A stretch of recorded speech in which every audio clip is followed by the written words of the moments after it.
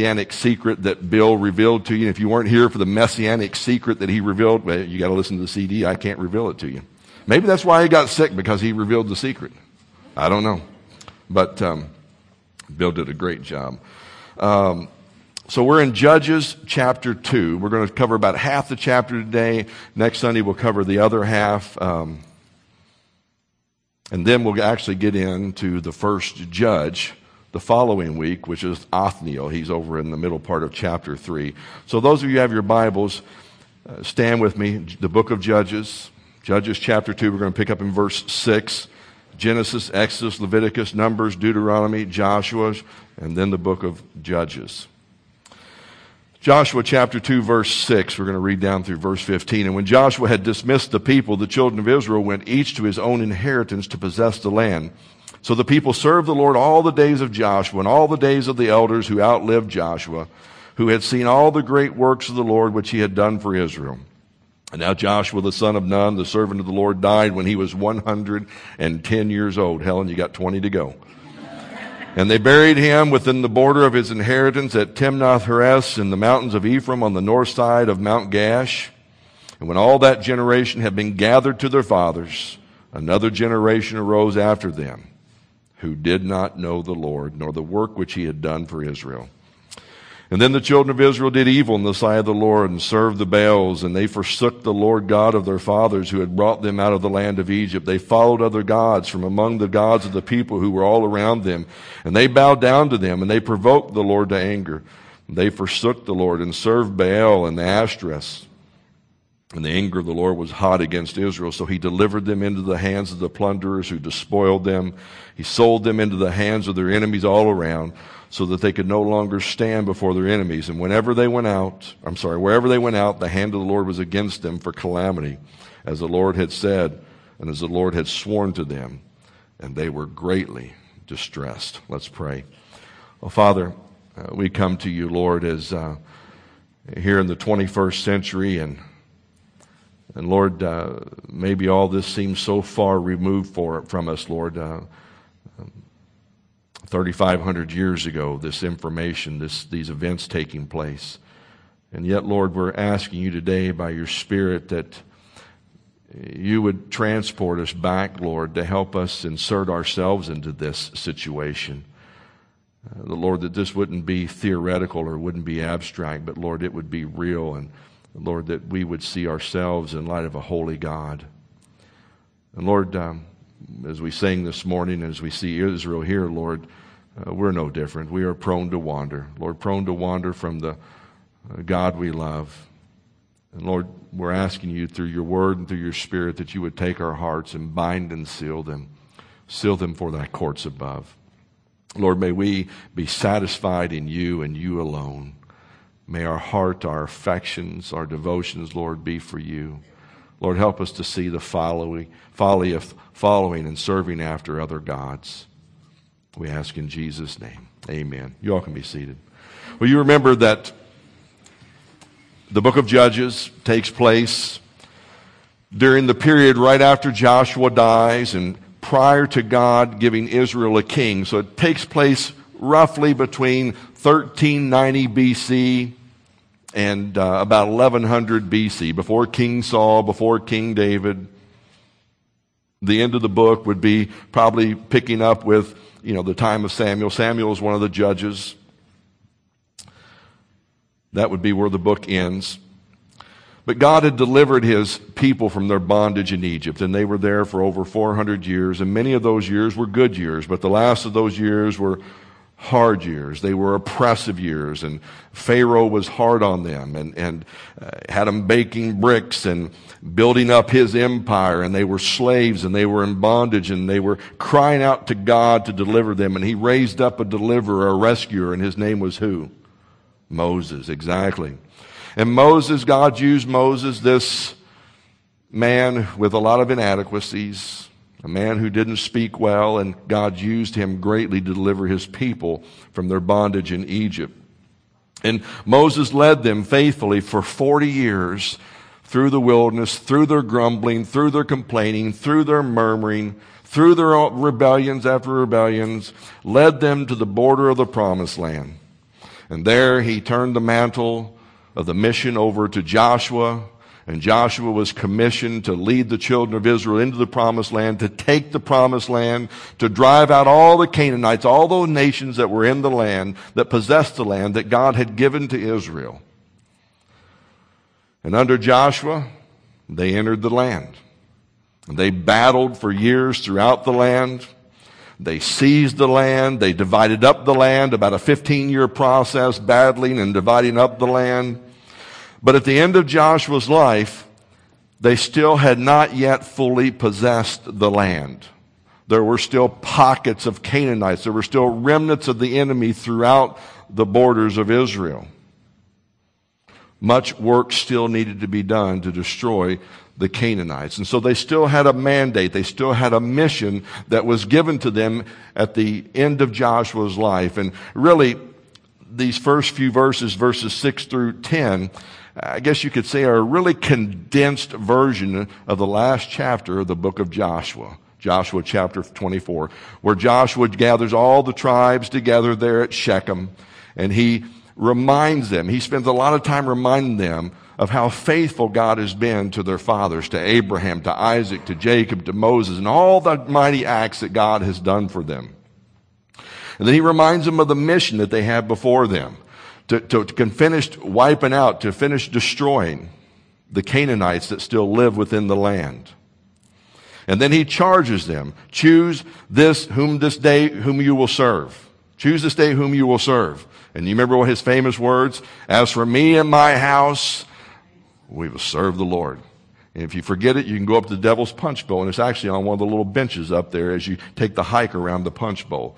That statement from Joshua. I don't think Joshua wrote it up there, but it's there. It's kind of neat, and a little outlook over a little viewpoint there. The vantage point from that area is beautiful. And so, these first few verses, we've already kind of had an introduction to the book, which is chapter 1. But here the narrator gives us kind of a second introduction. And really, I guess you could say it's more than an introduction. It's actually, chapter 2 is really a summary of the entire book of Judges. And the author wants us to know, the narrator wants us to know exactly how the book's going to turn out. And he lays out in this chapter, which we'll look at this week and next week, he lays out the cycle of Israel's spiritual experience during the time of Judges, which we are going to see repeated over and over and over again throughout the book. And I fear to tell you that you may get sick of seeing this cycle, because you're going to say, really? Really? Are they boneheads? When will they ever learn? And then you're going to look in the mirror and you'll say, really? Really? When am I going to learn? Right? It's the same thing. We've been delivered, many of us in this room have been delivered from bondage, haven't we? God has graciously, through Christ, opened our eyes to our need for Him. He has saved us. But yet, there are still remnants, pockets, where the flesh rules, where the enemy resides in you and me, right? Much left to be driven out. Many Canaanites in our lives. Many areas of our lives that are not yet surrendered to the Lord. And it is a lifelong process of the Lord sanctifying us and making us into His people.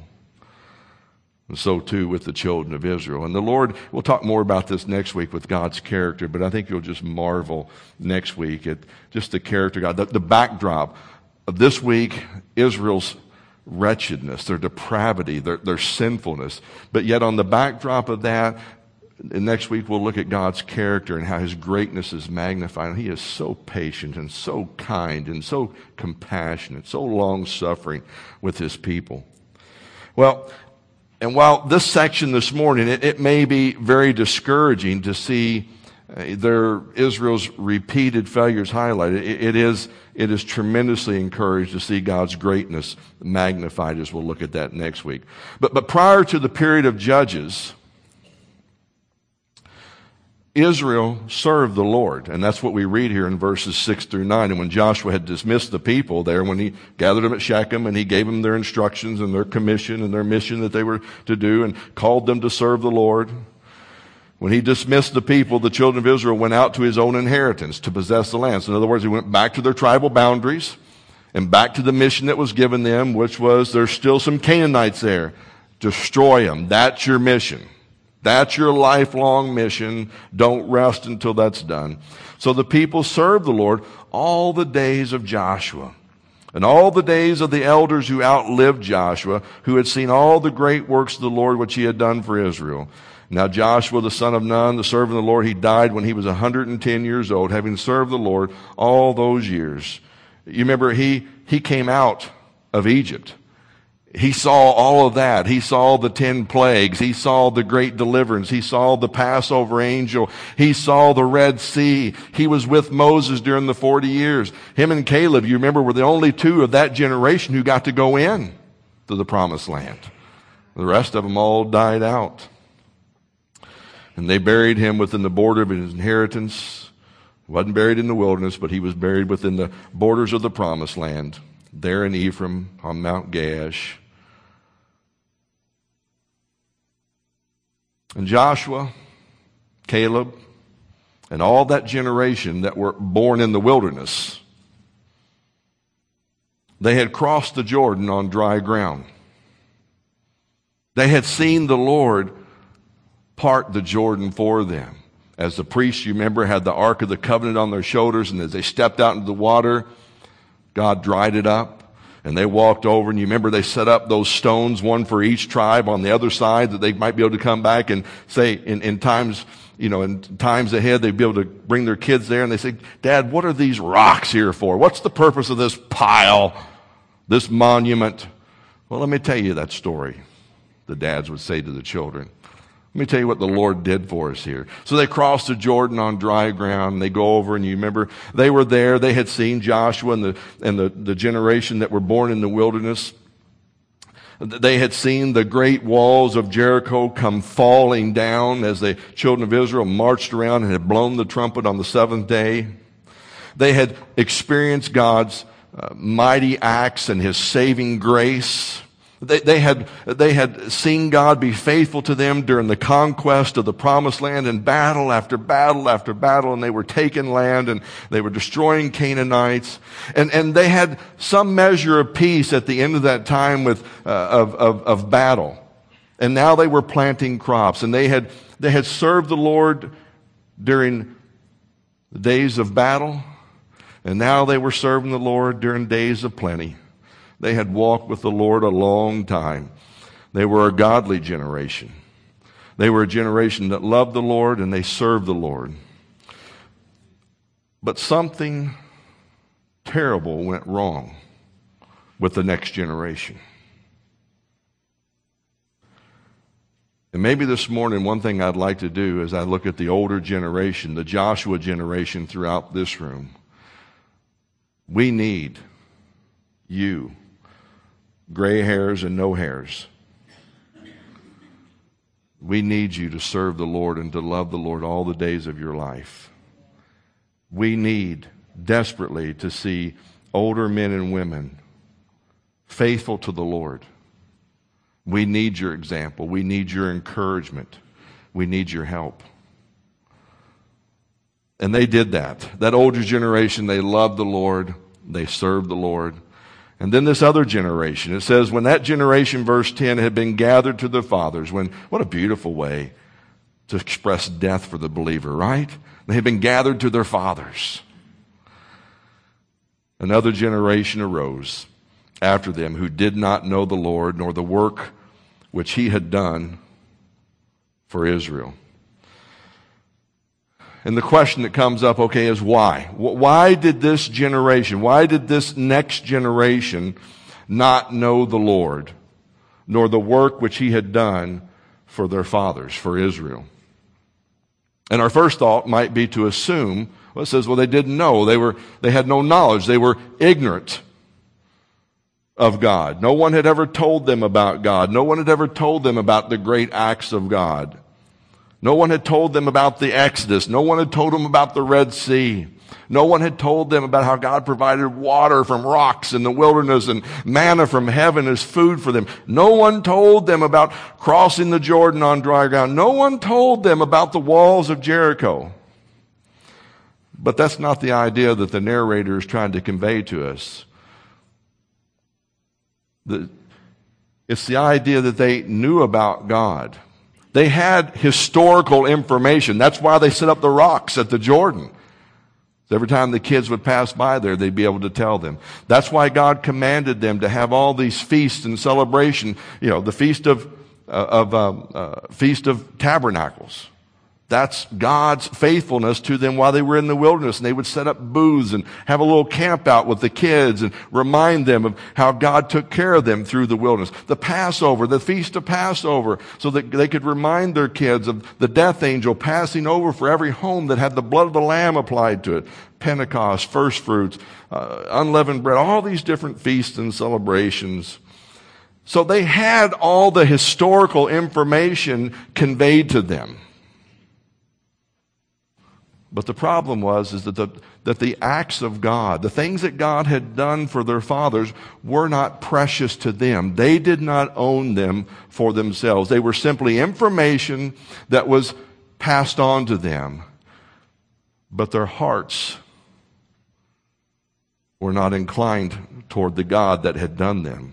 They had not learned to revere and to rejoice in what God had done for their fathers.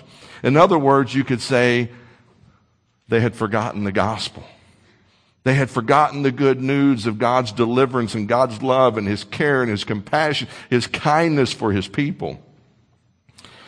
And what was the result of forgetting the gospel? Well, verse 11. The children of Israel did evil in the sight of the Lord. This is the problem of having the information passed along, but not embracing that information in a personal and relational way with the living God. The children of Israel did evil in the sight of the Lord, and they served the Baals. They forsook the Lord their God, their fathers, who had brought them out of the land of Egypt, and they followed other gods from among the gods of the people who were all around them. They bowed down to them. They provoked the Lord to anger. They forsook the Lord. They served Baal and the Ashtoreths. That was the result of forgetting the gospel, of hearing the news, the good news, but not embracing the good news for themselves. And this Baal, you're like, what is a Baal? Baal, it means Lord. It means master. It means that the Lord God of Israel was not their God, was not their Lord. Someone else replaced the Lord God of Israel, and it was Baal. It was a god of the Canaanite people. Baal. He was their Lord. He was their master. And Baal was the supreme. I'll give you a little bit of information on Baal as we go through this, and I'll try to, parents, be as accurate as I can without being too graphic. So I'll do my best with this. But he was the supreme god who was worshipped by the Canaanites. He was the sun god, and he was the storm god. Often he was depicted with a lightning bolt in his hand. He was they believed that Baal was the god of fertility, the sun, the storm, the rains. I mean, obviously you need the sun. They're an agrarian culture. They're a farming community. So they worshipped him as the god of fertility, the one who caused the sun to shine, the one who brought the rain to water the crops. He was the god of fertility. He was the god of fertility not only of the field, but also of the farm and the family. In other words, he was the god they looked to for the crops and for cattle and for children. You wanted fertile crops? He's the god you worship. You want a lot of livestock? He's the God you worship. You want a lot of kids to work the farm and the fields? He's the God you worship. In an agrarian community, He's the supreme God. And according to Canaanite theology, the fertility of field and farm and family depended upon the sexual relationship between Baal and his consort, his wife, Ashtoreth, as it says in verse 13. Or, if you prefer, Mrs. Baal. Okay, Mr. and Mrs. Baal. There had to be some type of a sexual relationship between them two for fertility to happen on the farm and in the field and in the family. And Ashtoreth, she was the moon goddess.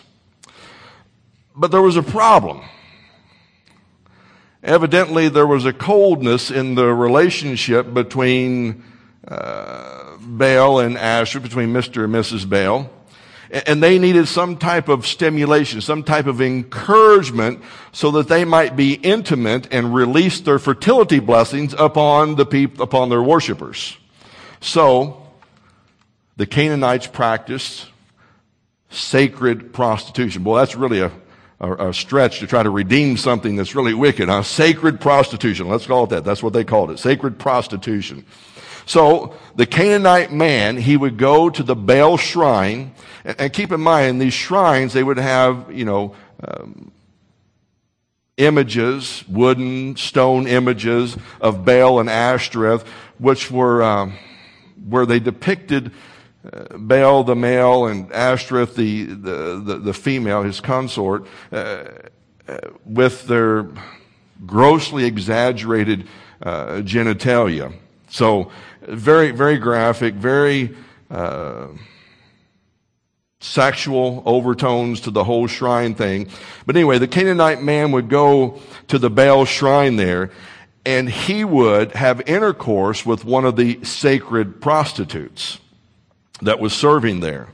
And the Canaanite man, he would fulfill Baal's role, and the sacred prostitute would fulfill Ashtoreth's role.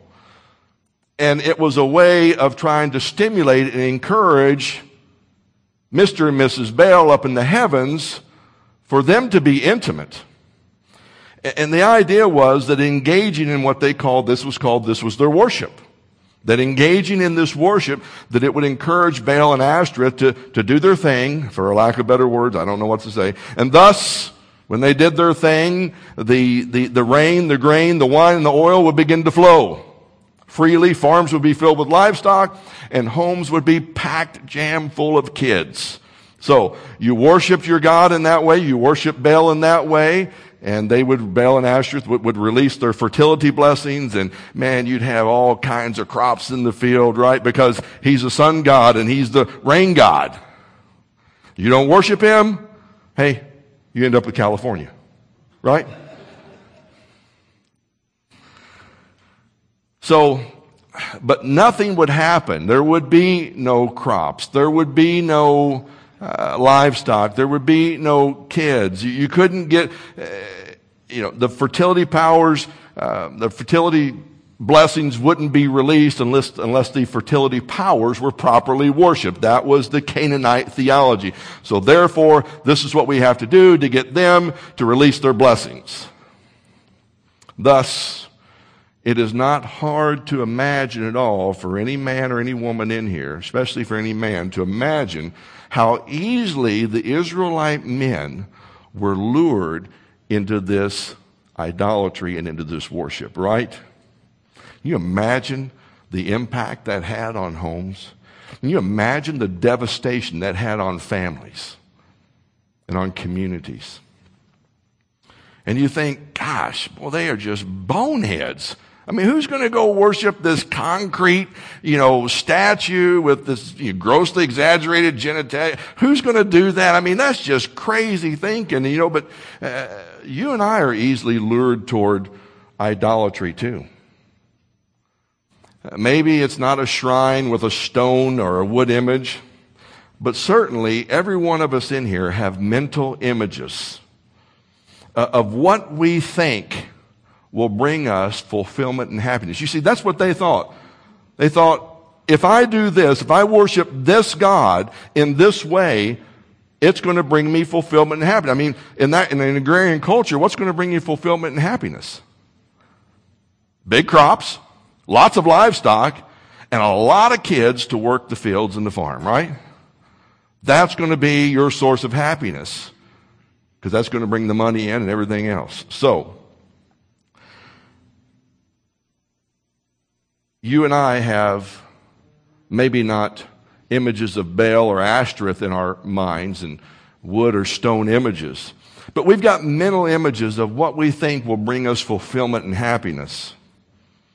And idolatry is when we have those images in our mind and then we pursue them, we're lured toward them and we pursue them above God. They become first and foremost and primary in our pursuits, in our affections, and in our devotions.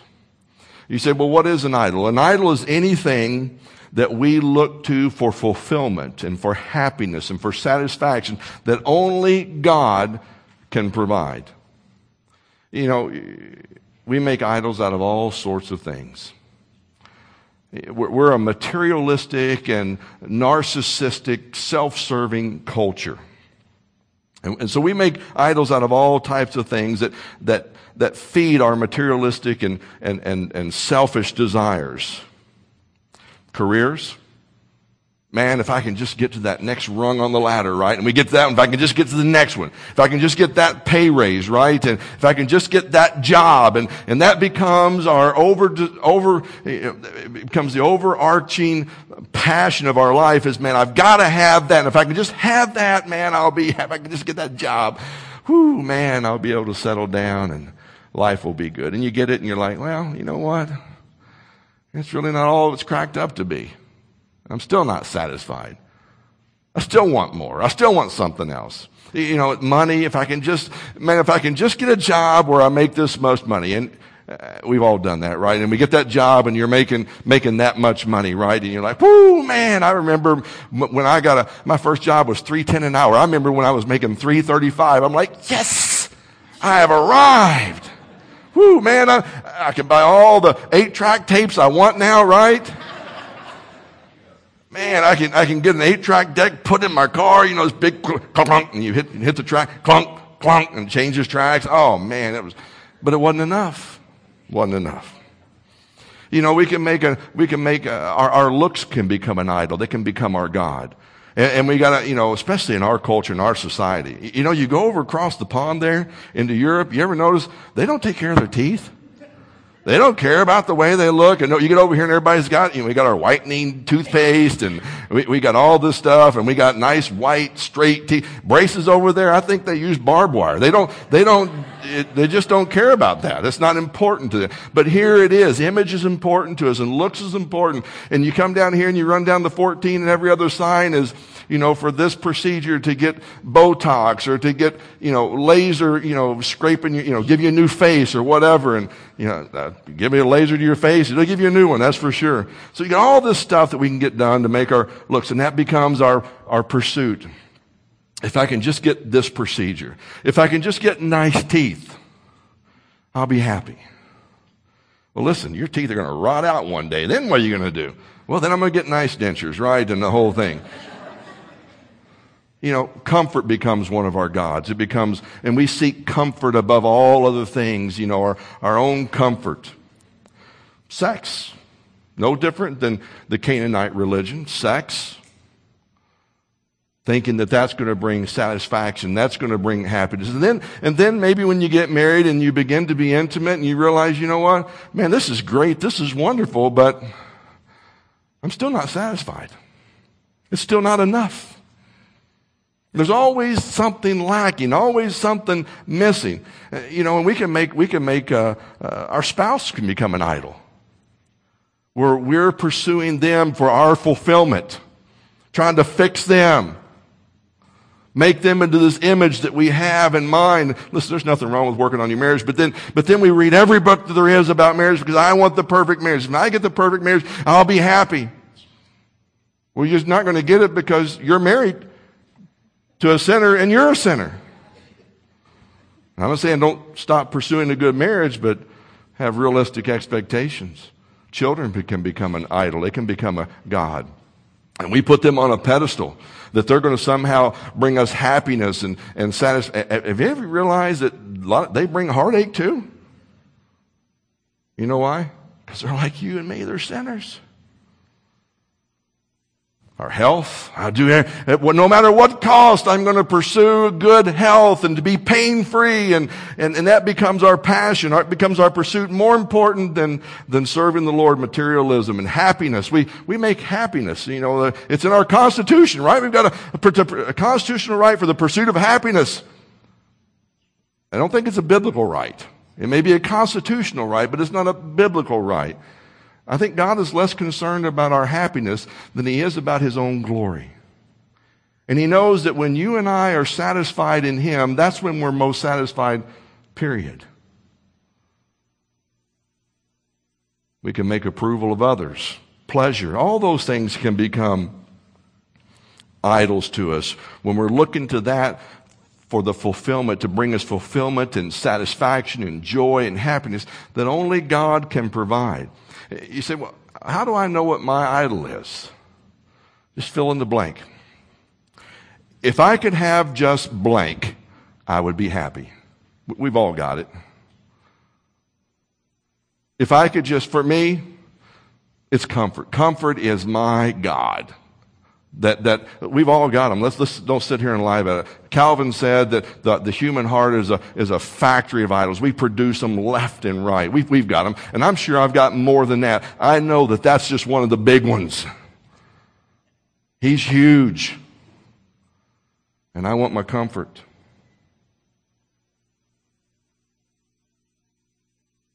I don't know what yours is, and I really don't want to know it. I've got my own to deal with. But what's the problem with idolatry? Well, in verse 11, the first problem is God says, what does He say there?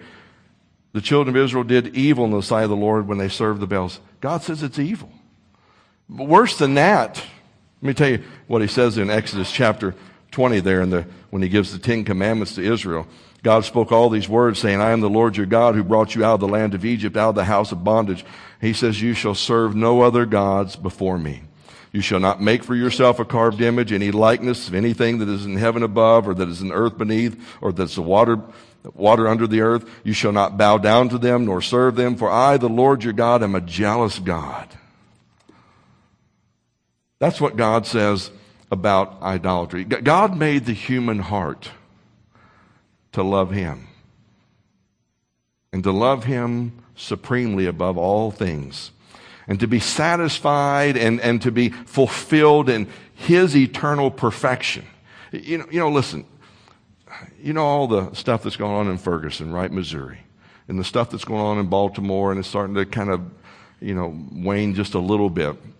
And all the racial tension, and all the racial inequality, all the racial hierarchy, especially in Baltimore, that's taking place that they're frustrated with, the people are frustrated with, the injustice and the abuse that's taken place at the hands of the police and all of that. Now, listen, I'm not talking about the thugs who are there who are just, I don't care, they're in every community. They're just looking, they don't care what the issue is, they're just looking for an opportunity to act a fool and just to tear up something. I'm not talking about that. I'm talking about the people who are really challenged with the real issues there. But at the root of it all, and I realize I'm minimizing this greatly, but at the root of all that, besides all the other peripheral issues there, at the root of their struggle within the communities, you know what they really want when they're crying out for racial equality, when they're crying out for a tearing down of this racial hierarchy that's taking place even within the black community or the white community, a racial structure? When they're crying out against all the injustice that's taking place there, at the root of all that, the cry of the human heart, whether it's Ferguson or whether it's Baltimore, it's a cry for the kingdom of God. It's a cry for a king, a perfect king, a righteous king. That's the cry. They don't know that's what they're crying oftentimes. They don't know that's what they're asking for. They want perfection here in a fallen world, and they're not going to get it. But these are great gospel opportunities. Because if they got a little bit of justice for a while, it wouldn't be enough. If they got racial equality for a little while, it wouldn't be enough. What they need and what we all need is a day where the King of Kings come and where there is no Jew or Gentile, there's no black or white. There's no male or female, but we're all one in Christ, sitting under the hand of a righteous God, a perfect God. That's what we're all crying for. That's where perfection is. That's where satisfaction, that's where fulfillment is found. And yet we're looking to all these other things to satisfy that, to soothe us, and it's not to be found. There is room in our heart for one predominant affection, one predominant devotion, and room for one only. Now, that doesn't mean that there aren't many things that we love. Listen, I love my wife above all earthly things. I love her more today than I've ever loved her. And I pray the Lord will help me to do that to the day I die. I love my kids dearly. My grandchildren are precious to me. I love my work. I love working in my backyard. But at the end of the day, listen, I know this to be true, that my wife, one day, her or I will die. And let's say she precedes me in death. I pray that the Lord I love him more than I do her. One day, my children, the Lord could take them at any time. He could take my grandchildren, God forbid. He could take my backyard. Oh, that would be a tragedy.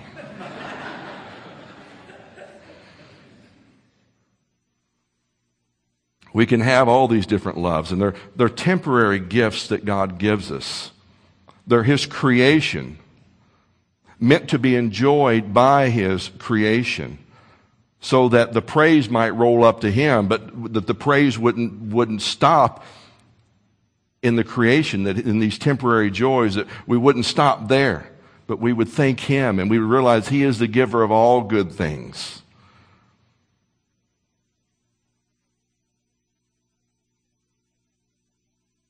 We can only have one predominant affection, though we may have many loves. One of them must have the controlling influence. Scripture says you cannot serve two masters. And that is the struggle of the Christian life. Bringing all these idols into submission to the Lord and saying, I see them for what they are. They're gifts, temporary gifts that you've given to me to enjoy for a short time. But ultimately, you're the one who never leaves me nor forsakes me. You're the eternal one. My satisfaction is joy, and joy is to be found in you. Well, that next generation, they forsook the Lord God of their fathers who had brought them out of bondage, and they followed other gods. And you know what? I'm going to stop there. I've got a lot more to cover, because Tim's going to come up and lead us in communion. Jason's going to come up and lead us in the song. Because this is probably a good... Let me leave off with this. We'll talk more about, and probably more fittingly so on Mother's Day, we'll talk about the problem with the next generation, with what happened to the children of the parents of the previous generation. And don't come next Sunday thinking, oh man, he's going to beat me up about my parenting. I'm not going to do that, because I'm a parent too, and I need to be encouraged. And I know you need to be encouraged. But let me leave you with this. That generation, they did not know the Lord. And is it any wonder? In the Old Testament, as I said, we see how God commanded them to have these annual celebrations, didn't He? Had all these annual celebrations, all these feasts, for the people together, for the tribes together, and for them to recount, for the priests to recount to them, and for the parents to recount to the children, all the great things that God had done for them, going all the way back to the Exodus and God's gracious rescuing them from their bondage and His continued involvement in their life. And then you get to the New Testament, and God commands His people in the book of Hebrews to not forsake the assembling of ourselves together. We don't come to church because you have to. We come to church because we want to. And we come because, you know what? We are people that are prone to amnesia. I don't know about you. I forget. Not only do I forget names, places, I forget where I'm driving on the road if I'm talking. I forget a lot of stuff. But I forget God's goodness to me. I need to come to church every week, as often as I possibly can, so I can be with God's people to remind how He's working in your life and my life, and so I can hear the songs sung and the words, and I can meditate upon them, and I can think about how rich our history is and our God's involvement in our lives. And I need to hear the Word of God taught and ministered to my own soul so that I can be reminded, because I'm a people like Israel. I am prone to forgetfulness. I am prone to amnesia. And then, that's why he tells us, don't forsake the assembly. It's not like, daggone it, you be in church every Sunday. It's like, let me tell you why you need to come. Because this is who we are. We're just like Judges chapter 2. We're just like that generation. We're people that are prone to forget the Lord and what He's done. And in the community, when we gather like this and we talk about God and we sing to God and we sing about God, we're encouraged and reminded, oh yeah, you know what? He is good. Oh yeah, you know what? He has done this in my life. Oh yeah, you know what? He's been with me in the times of plenty and in the times of need. Oh yeah, I'd forgotten that. And then he also tells us, he gives us this thing we're getting ready to do called the Lord's Supper or communion, where we come together and we remember how God delivered us from our bondage through Christ. Do you know why we do this? Not as a ritual, not as a time filler. You all know I can fill the time. This is not a time filler. And it's not a snack, because there's not much there. And it's not a good snack. We do this because, one, He commanded us to, but He commanded us to do that because He knows that we're a people that are prone to forgetfulness. We're a people that are prone to amnesia. And we need to be reminded of what Christ has done for us, so that in the midst of these battles with all these idols that we've got that are luring us and drawing us to try to get us to give our affections to them, that we can be reminded that there's only place to be satisfied is right here, is in Christ, in Him alone. He's the only one who will never leave us nor forsake us. All these other things will leave us high and dry. So with that, Jason, would you come up? Tim, Bill, you bring your guys up and begin to pass out.